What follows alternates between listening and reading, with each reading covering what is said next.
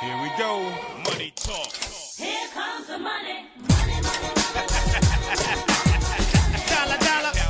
Dollar. Welcome to the Free Money Podcast. It's where we bring you the Brooklyn Bay Area consensus about institutional investing that you desperately crave. Yes. And I tell you, Sloan, I am coming into this podcast today feeling a little nervous, a little worried, and I'll tell you why. I learned since the last podcast, so a friend of mine in the investment space informed me that many institutional investors and chief investment officers actually use podcasts now to develop and form their key market assumptions, capital market assumptions, which for those of you that are learning about the world of investing, investors use these assumptions to power their most important decisions. Yep, they're like the underlying stuff. Yeah, exactly. Rebalancing and, pacing models and all those kinds of things come out of the capital market assumptions and the fact that, podcasts. And so I'm nervous that I don't think you, dear listener, should be relying on this podcast alone. The free money compliance officer has gotten to you, Ashby. I'm sitting there thinking, we're pretty good, Sloan. But you should have a well-diversified and balanced diet of the podlogs. Yeah, exactly. For your key decisions, I believe. Yeah, if you listen to this podcast, you're basically just going to be, forced to assume that something crazy is going wildly weird in the world of institutional investments basically every week. That's like your default assumption if you're a regular free money listener. Exactly. Which, we have kind of a boondoggle of the week to talk about, right? Or a boondoggle of the now. Yep. Which this bonkers story that, so first of all, I learned of the Pennsylvania Treasury account through their just absolutely based Twitter presence, where they would post crazy memes about, their investment portfolio and stuff like that. It was the best. But you were a little closer to that story. Yeah, I think you may have seen my name in that story. It was a wild project, I have to say. We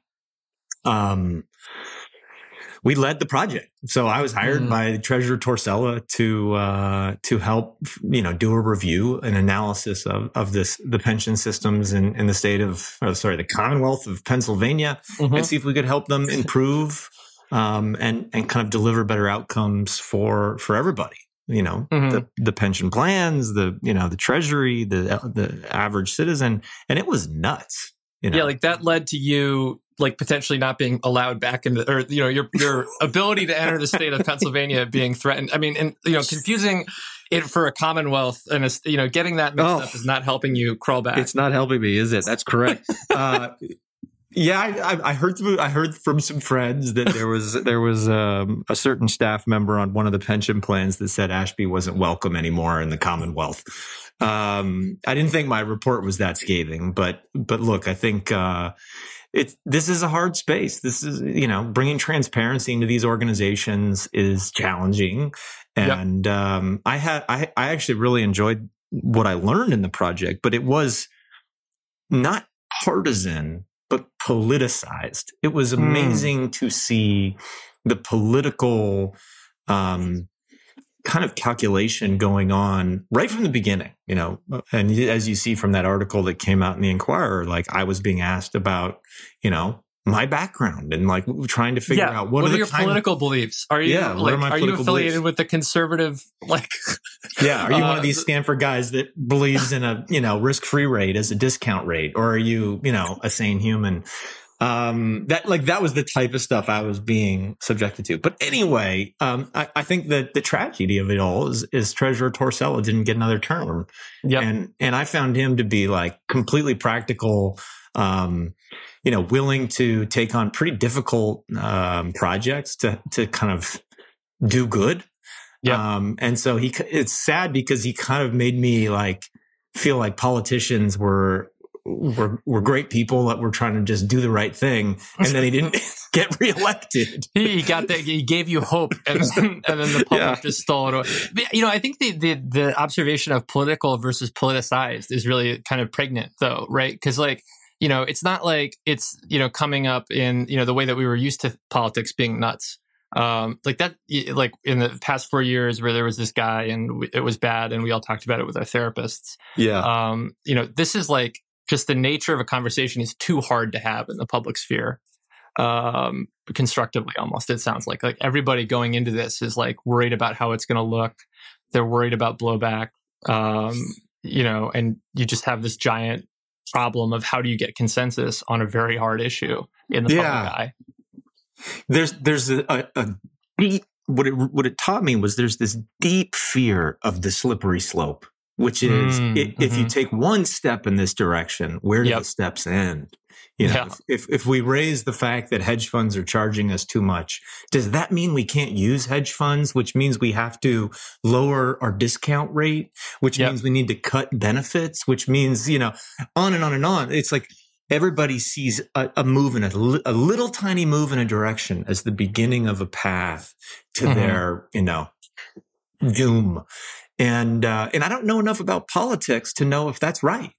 I'm trying to be practical. And so, these conversations that we had were illuminating, to say the least. Yeah. I bet. Yeah. And, honestly, I feel like in politics, you can never be too careful about somebody freaking out for what you seem to think is, or what you think is like not a big deal. Because it's like a minor administrative thing. Anyway, what's the news? I got some news. You got news. We got to have like some kind of a trumpet with the news. News.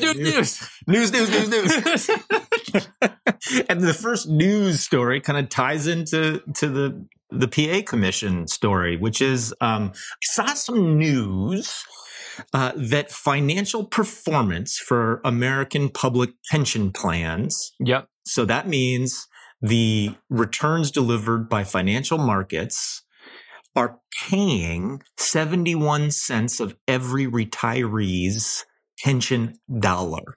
So we are only contributing 29 cents of the dollar.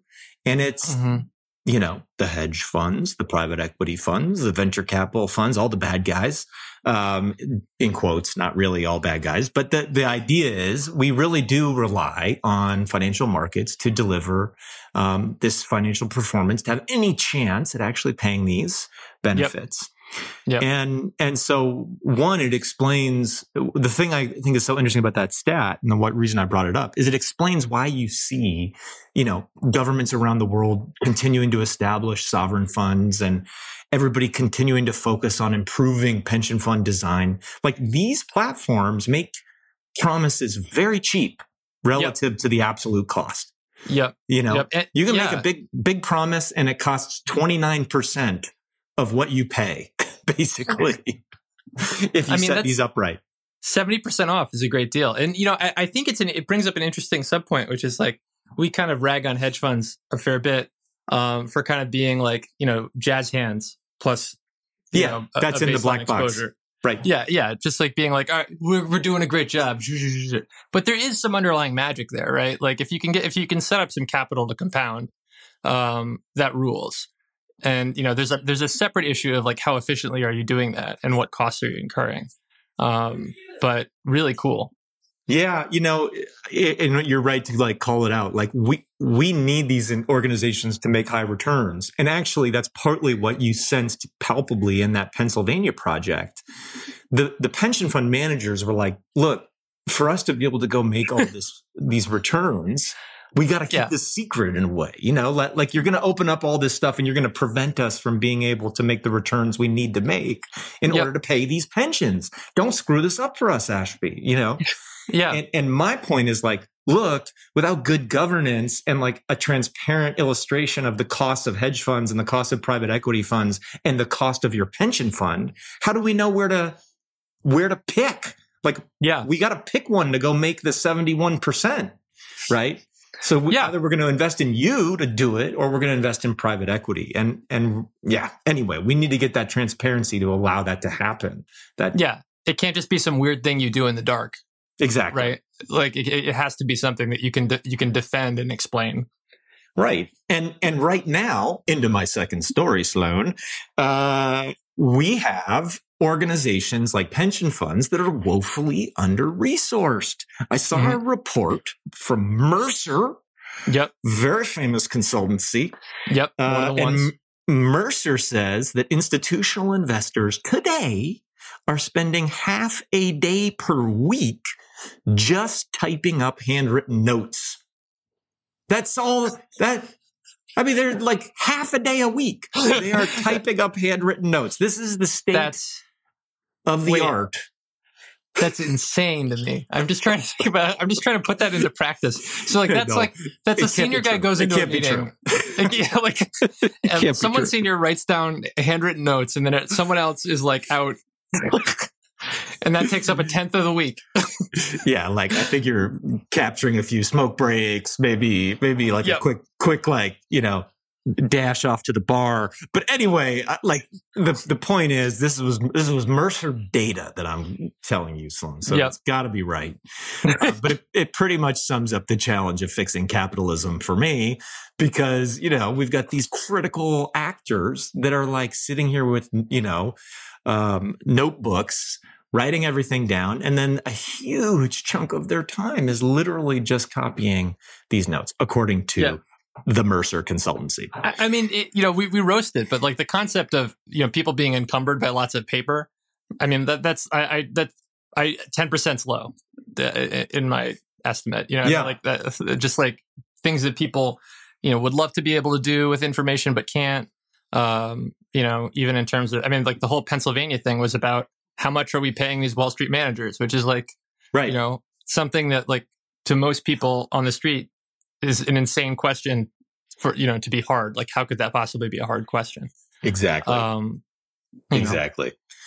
And so, but I have to say, this is all the work that I'm doing at Stanford around knowledge management. And like you could be taking those notes, by the way, onto an iPad and have it auto populate into a note system that the entire organization could see in real time. Like literally, just so that everybody knows that's listening to this, it should take 0 minutes to have that. And the knowledge should be linked to itself. It should be, you should be able to link across it to like tags and all kinds of good stuff. Like you should look at your calendar, look at who's in the room with you. Like it should be real time. The fact that people are literally taking, 6 hours a week doing this is crazy. Okay. Final story before we get into the main interview. The main event. The main event. And it has to do with gamification of finance, as it's pronounced. Isn't finance just a game anyway? Like, how can you gamify a game? That's the question, Sloan. Based on our last podcast where we talked about, the GameStop bananas, and our amazing guest who was using option trades as a felt like game. She was. I mean, I would say Liz explicitly was using it as a game, and she's lovely because she has no trouble whatsoever admitting that. No, it was very clear, and she's lucky to be a highly paid software engineer that can get away with that. Exactly. Dabbling. Yes. But there was the session in Congress this week around GameStop, which hilariously did not include GameStop there because they didn't even need to be there.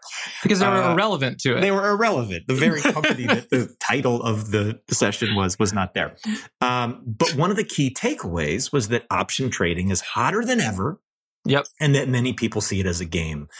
And it reminded me that Robinhood, who's one of these key actors in all of this, is currently being sued by another Commonwealth, I believe, Massachusetts, for, gamifying investing. And so my question for you, Sloan, coming through all of this is, do games have a role in finance?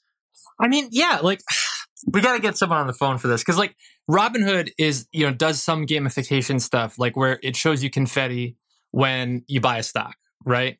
And that kind of, to some people smacks of, but there's a much deeper kind of gamification that people can do. Let's see. You're making a telephone call to somebody I might know? Yes, indeed. We are making a telephone call to one Lindsay Holden, who may know more about using games for finance than almost anyone.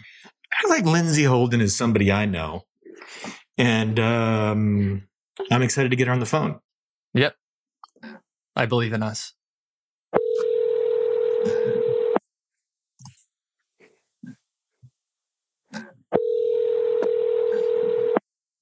Hello? Hey, Lindsay. Lindsay Holden.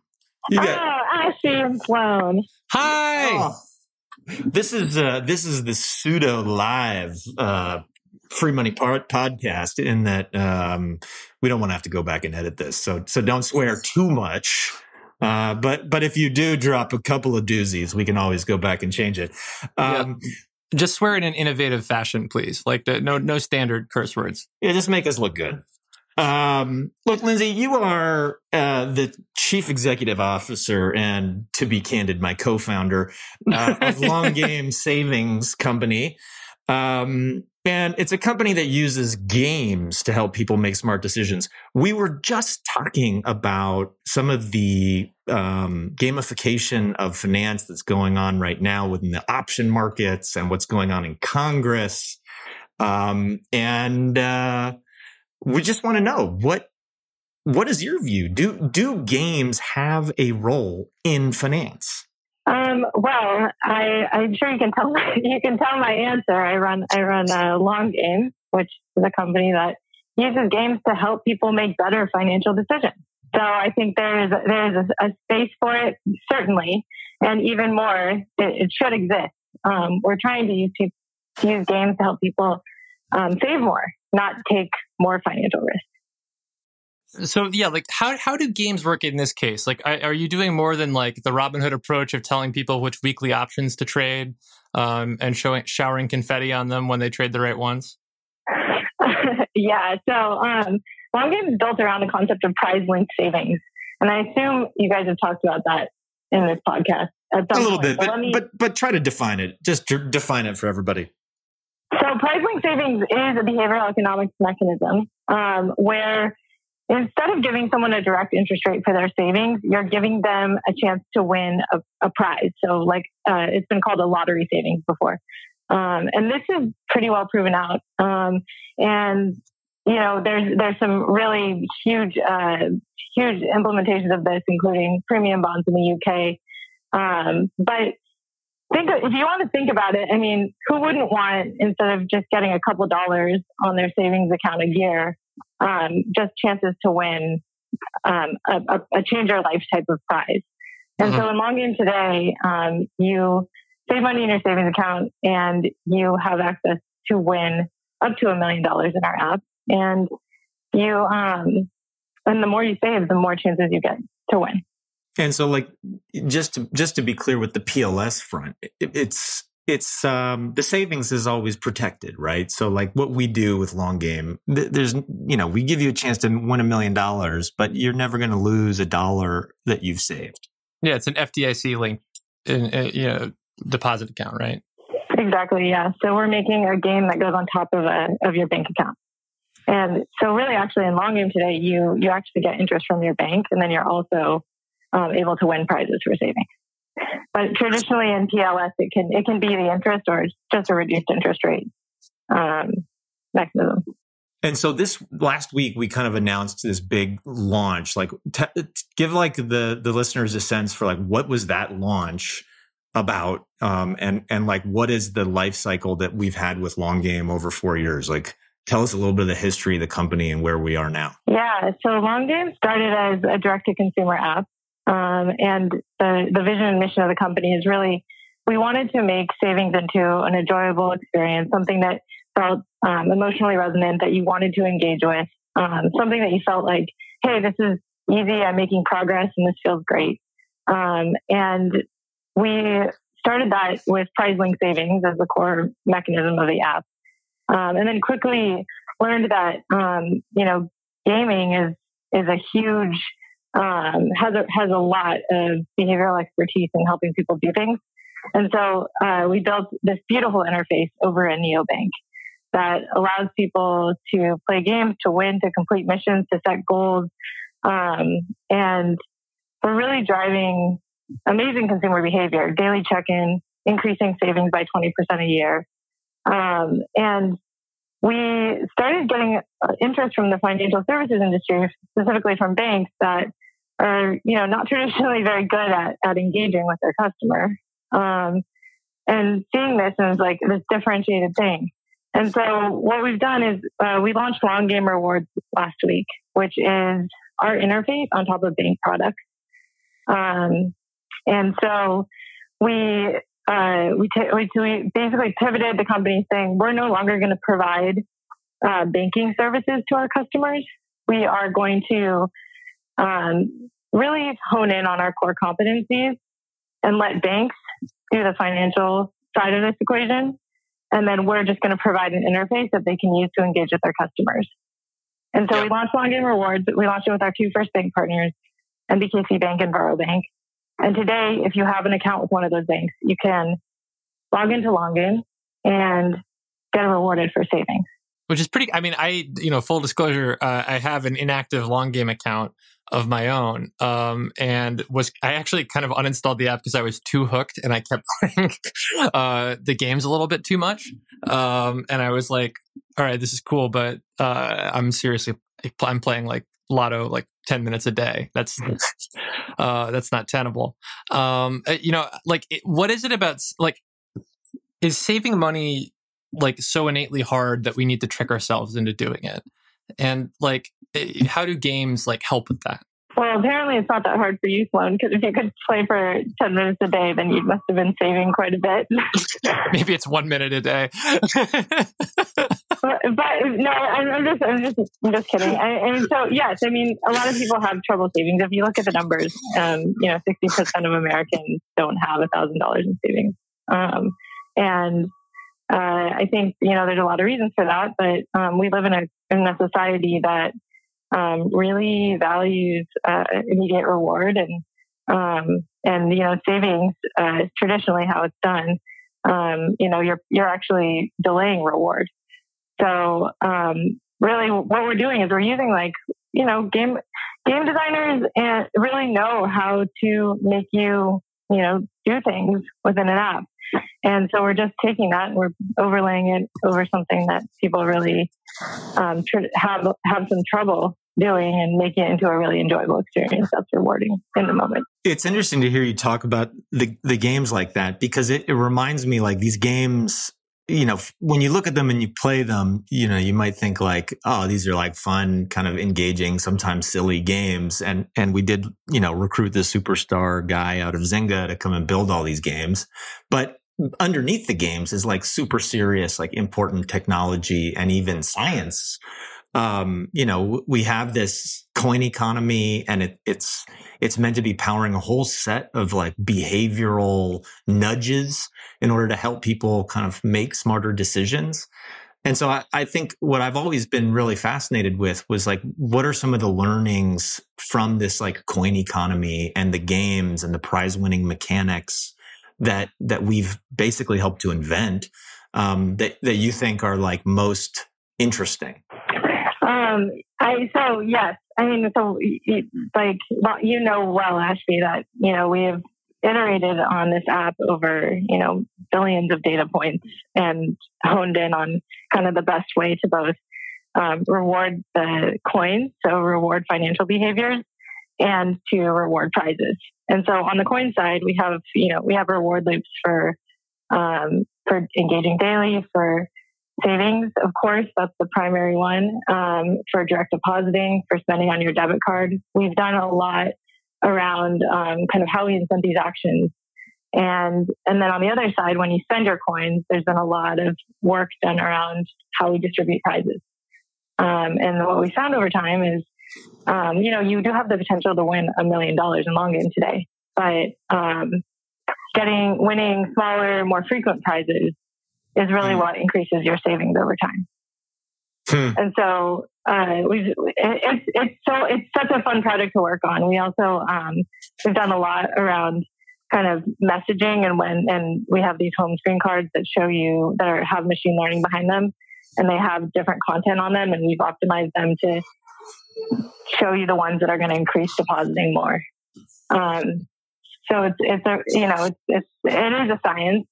And it feels really fun when you're engaging with it. It's it's a very deep experience, and it has like I'm interested in the role that aesthetics play in this, because obviously you're serving up targeted messaging with machine learning, with this goal of driving deposits. But there's also an overall look and feel that I think is kind of like, obviously a big part of the app, a big part of what people see. And I wonder if that has anything to do with behavior or if it's just a design choice.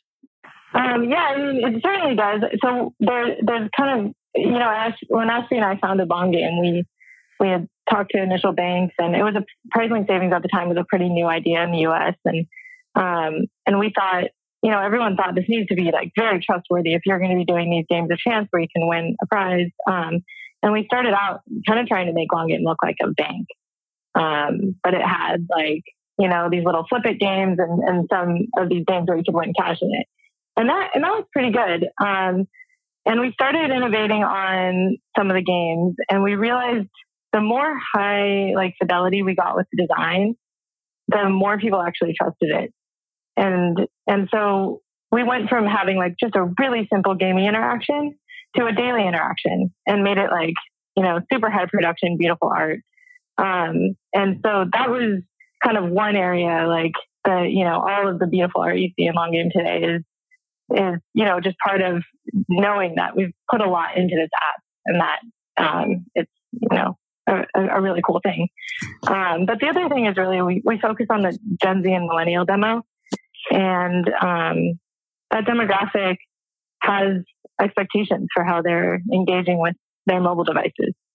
So if you think about everything's kind of immediately rewarding right at your fingertips. You want things to be beautifully designed. You expect everything to be personalized. Think about, TikTok newsfeed and so we've kind of taken a lot of those elements and brought them into the design of LongGame and created an experience that really resonates with that demographic. Yeah, it reminds me of how we had to always balance this, we want to be fun, but not scary. It has to exude hey, this is legitimate. We aren't, some freaky company, and we want to nudge you in the right direction. And so now that we're partnered with other banks that they have their own flows that they're coming in, I think it gets even easier to kind of push some of the boundaries on fun, because the legitimacy becomes so obvious. It's we're partnered with all these legitimate folks. One of the things that came up in our all hands today, Linz, that I thought was astounding was the app is directing, when you play your game, it's you go through this onboarding flow, and then you play your game. And when you run out of coins, 90% of the people that run out of coins click on the save more button. People are I'm out of coins. I need to save more money. And so that's not a question, Linz. That's a comment. And then one more comment on the note cards. I've been pushing quite hard, Sloan, for your benefit, to be allowed to just write jokes on the note cards. And so I'm still... That doesn't sound like you at all. I know. And so I'm just, putting it out there into the vibe. For those of you that want to hear Ashby's jokes on the note cards, just write to lindsay@longgame.co. And I'll... Anyway, those are just a couple comments for you. Back to you, Sloan. You guys have such a productive and healthy working relationship. It's really just a joy to see. We're talking, I think it's really interesting that you went to a place of trust when you were talking about the design elements. And, in part because we've had a couple of apps, other finance apps that, kind of in my subjective view rank low on the trust quotient, right? I'm talking about, Robinhood, which was obviously in the news. We did a whole episode about it. But also all the weird crypto apps, I have an account on some crypto exchange that's based in Taiwan, and it moves its jurisdiction around. There's absolutely no guarantee. Sometimes I can log in, sometimes I can't. It's a lot of those consumer facing finance apps have seen what people have characterized as a gambling driven loop, playing out with stimulus dollars, where people are I got my $600 check, what crazy YOLO bet should I take?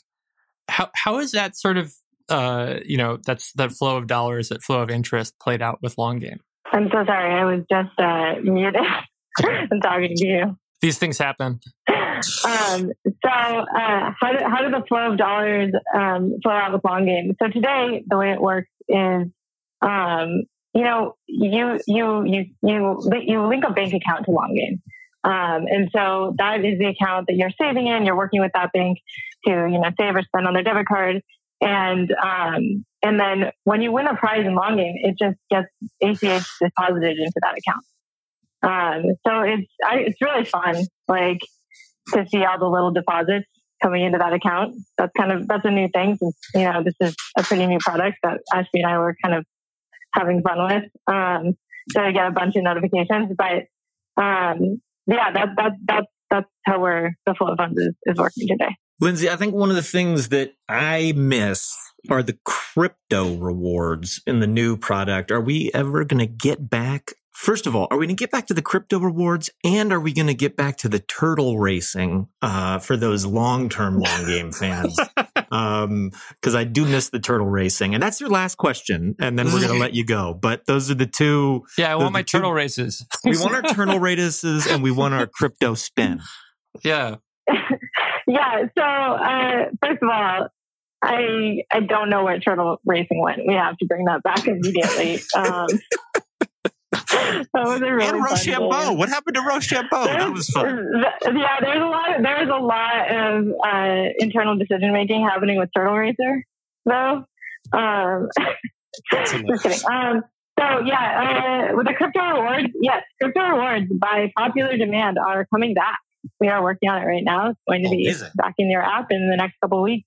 And so just to be clear for anyone listening, crypto rewards are, you can play our games and win Ethereum or Bitcoin. That was something that we had experimented with in the consumer app, and people really loved it. It's a fun way to get exposed to crypto if you're not going to set up an account with one of these shady apps that's one was just referencing. Look for crypto rewards coming back soon. Awesome. Linz, thank you that for... sounds sick. Yeah, it's going to be awesome. And the crypto keeps going up. It's insane. It's going to be good. Yeah. Lindsay, thank you so much for taking half an hour on a Friday to chat with us and thank you, talk Lindsay. about the games. Thank you for having me, you guys. All right. Talk soon. Talk to you soon. Bye. Bye. Honestly, you can tell that she works on an app that's targeted at, Gen Z and millennials when she goes, "We live in a society," which is like absolutely the perfect comment for the modern era. I know. We do. We do. We live in a society. We live in a society. It can be too much sometimes. Yeah, the question I didn't ask her is like, how easy is it to run a tech company in COVID? That would be a longer podcast, but it is. The new app just launched, and it's so fun. Henry, my son, and I have been playing it every morning, and I have to say, like, I'm legitimately frustrated with him when he plays all my coins. I want to, you talk about the coin economy. Like, I'm like, where did my coins go? I'm working on some like pretty cool stuff here because some of the games now you can play over time. Anyway. Oh, that's really cool. And Henry's like out here hogging like the potential access to Turtle Racer. Exactly. That's got to be hard. I mean, watching your kids play games instead of you is probably one of the hardest parts of parenting. Exactly. It's really difficult for me. Yeah. But if that's difficult for you, it's really going to be difficult for you. The Dear Ashby segment of the show. It's going to be crazy. Here we are. Where basically, this is, just a quick pause for self-promo. We stopped begging for ratings in the App Store, and that was dumb. We really should have never stopped doing that because we got some great ratings on the podcast store. Please give us a rating. Yeah. Some very nice comments that people had. Please. We do crave your acceptance and positive affirmation. We we just need it. We really do need it. It's really, we start off saying that you desperately crave this, but it's actually for us. Exactly. What was the other thing? Oh yeah. If you want to ask Ashby a question, just, write, to freemoney@gmail.com and we will ask your question in this segment of the show. The first question is, I don't know, like maybe someone hoping that you'll choose them. Who would be your dream guest on Free Money? I think the person who asks that question is my dream guest. No, my dream guest would probably be any of the presidents of the United States of America. And I'm not referring to that classic band from the 90s. I am really just referring to the president. You know, I think, you know, these are the types of people that can have huge influence over all the things that we're trying to influence. And so it would be fantastic to have President Biden on, or even any of the other. I would talk to, you know, former President Trump about why he thinks the election was stolen, and you know, that would be pretty wild. Get the message out about free money, but mostly I want to talk to Biden about you know, what he's working on and how we can help. Yeah, I mean, that's you know, it's funny. I should have thought about this. You know, I knew this question was coming, obviously, and I should have given it a moment of thought before I asked you. That's too much prep. That's too much prep. That's not how we roll. Do it live. But yeah, I mean, like honestly, President Biden, you know, it's weird, like how much I haven't thought about him. Like after you know. Somebody was like, "Oh, what do you think of Secretary?" And I didn't even remember who it is now. And I was like, "What department are they running?" Because it's like I haven't been close enough to it. I've been too busy. Yeah, exactly. I've been like actually out here living my life, and not like instead of like completely focused on every single person in the administration, which we've been doing for 4 years. Yeah, exactly. Yeah, like this, you know, this intern is like, you know, brewing a secret plan with the Jewish space lasers. Like, yeah. Anyway, I mean, Biden would be pretty great. You know, we could, you know, follow the example of the Red Scare, you know, and have Steve Bannon on the podcast as well. Oh yeah. Although he's less relevant these days. He wears too many shirts. Sure. It's like, all right, Steve. So like, how many? How many are we talking? How many collared shirts do you have on today? Yeah, more exactly. than one. And then undershirts also. Like, what's the top of the iceberg? What's the bottom of the iceberg? He's actually only about 140 pounds. It's a little known fact. Yeah. He's just a number of children stacked on top of each other, wrapped together with shirts. This one is actually, I think this is kind of a really good question. Lots of companies seem to be adding Bitcoin to their investment portfolios. And I mean, and you know, this question really should say treasury portfolios, because that's what they're doing. It's not like long-term investment holdings. It's like we're going to take all of our cash and we're going to consider Bitcoin a type of cash. Right. Should pensions follow suit with that? At a certain point, they won't be able to ignore it. But the interesting thing about this question is I actually think companies holding crypto takes the heat off of them because they own the companies, right? And so you can think of this as like if as a shareholder in Tesla, yes, you own the production function that creates these neat cars and roofs and everything else, but you now own a little bit of Bitcoin. And so I can imagine a lot of pension funds and sovereign funds feeling like this is taking the pressure off of saying, you know, do we need to go out and actually own it? Well, no, maybe not. Maybe we'll just let the companies that are going to use it build their treasuries up with it. And then, you know, that's a way of having that exposure without actually having to go out and build the capability to get the exposure. Yep. Do all the crazy. But, you know, it's interesting, like Bitcoin as a financial asset is really kind of this beautiful thing, you know, because it's so volatile. And if you have any kind of rebalancing strategy, you know, and you have like a teeny exposure to Bitcoin that you trim and add to over time, I mean, like that seems like it is a potentially sweet return generator. Yeah, it would be pretty interesting to see like people who have tight asset allocation exposures to Bitcoin, how fast they are having to rebalance, right? Like, didn't we have a 6% move today or something? Like, yeah, well, like actually, so Claire and I like forgot we had bought some Bitcoin for some reason a couple of months ago, and like I think it was like $95 or $100 or something like that we had lying around in crypto. Lo and behold, today we have literally $600. Holy cow! Because we were just like, oh wow, cool. We should probably sell it at some point. That happened to. I mean, I don't know if I'm allowed to talk about this, but I'll just talk about it. we had purchased some Bitcoin at Long Game for the crypto rewards because we were like, oh, well, we're going to like give people crypto. Of course. And so we should own some just in case the price goes up, just like all these other companies now thinking, right? Like we were one of these companies that had to create a little bit of a treasury of Bitcoin. And like, it's almost like we got a funding round, you know? It's like, you look at it and you're like, yeah, that's pretty cool. Like, can we sell some of that? Yes, it really is. It's like, Jesus, this do we have to give that to people or can we? That's pretty cool. Yeah. It's as if like, you know, the currency that you're holding just went through the roof. Like I remember when I moved to Europe after living in the US, the US dollar like strengthened incredibly. And it was just this amazing, you know, free money. This is a freaking podcast about free money. We're just giving you lots of tips here. That's true. And honestly, it's really amazing that we haven't done like a Bitcoin episode yet, as I think about it. I know. We really should get somebody who really knows Bitcoin. Yeah. All right. Noted. We need to do that. The next question, last question of this episode is, how can I tell if a robo-advisor is good at managing money? I love this question. Question. Yep.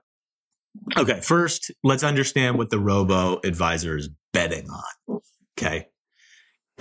Is it some black box mathematical algorithm that's going to go and harvest tax losses while picking, AI-based small cap companies in Australia? We're going to do so many things. We're going to take your money. We're going to do so many things with it. It's going to be amazing. It's going to be amazing. It's all upside. 100% options on GameStop. No, but I think like the reality is when you look at these things, you got to understand the diversification and obviously like everybody would say you have to look at past performance, but unfortunately, as we all know, at least that's what we teach, past performance isn't a good indicator of future performance, but nothing is a good indicator, especially in public markets. In private markets, there's a bit more correlation there between past and future.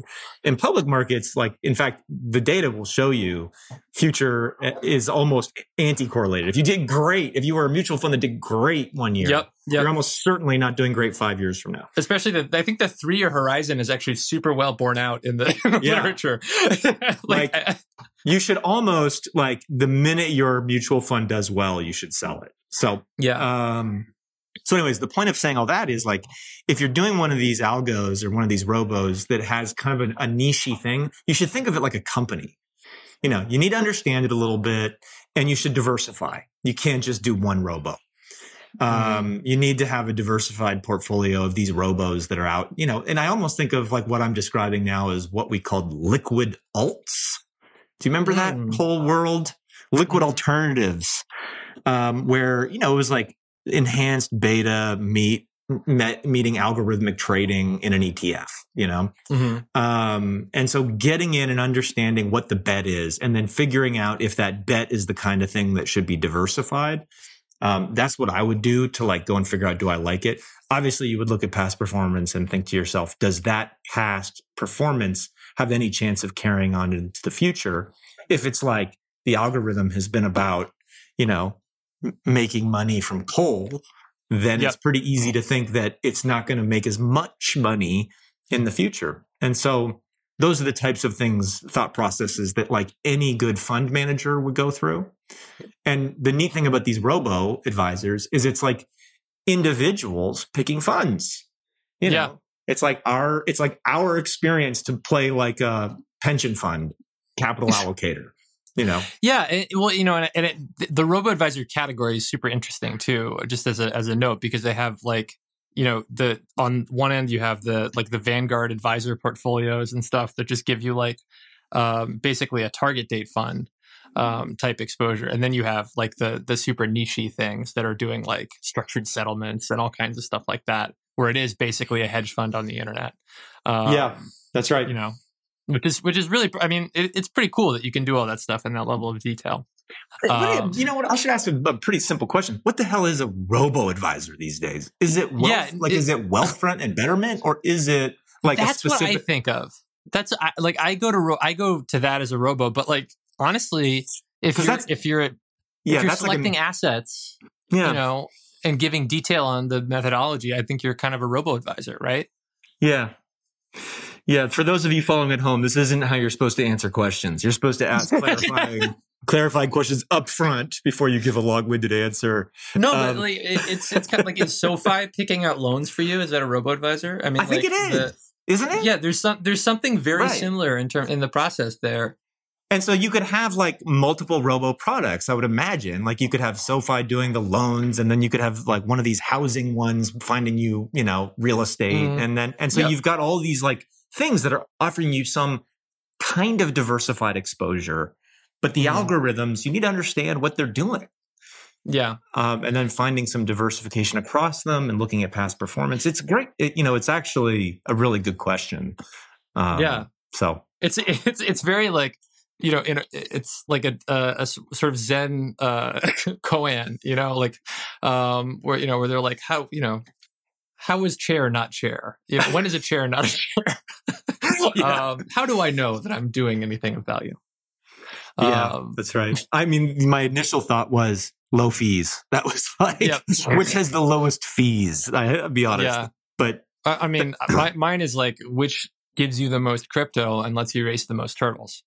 Oh, there you go, Sloan. This is the value added insight that institutional fund managers all around the world are listening to the Free Play podcast for and basing their decisions. Yes, this is the kind of capital market assumption I'm talking about. I'm not nervous anymore. Go all in. Go all in on the turtle turtles racing. All the way up, baby.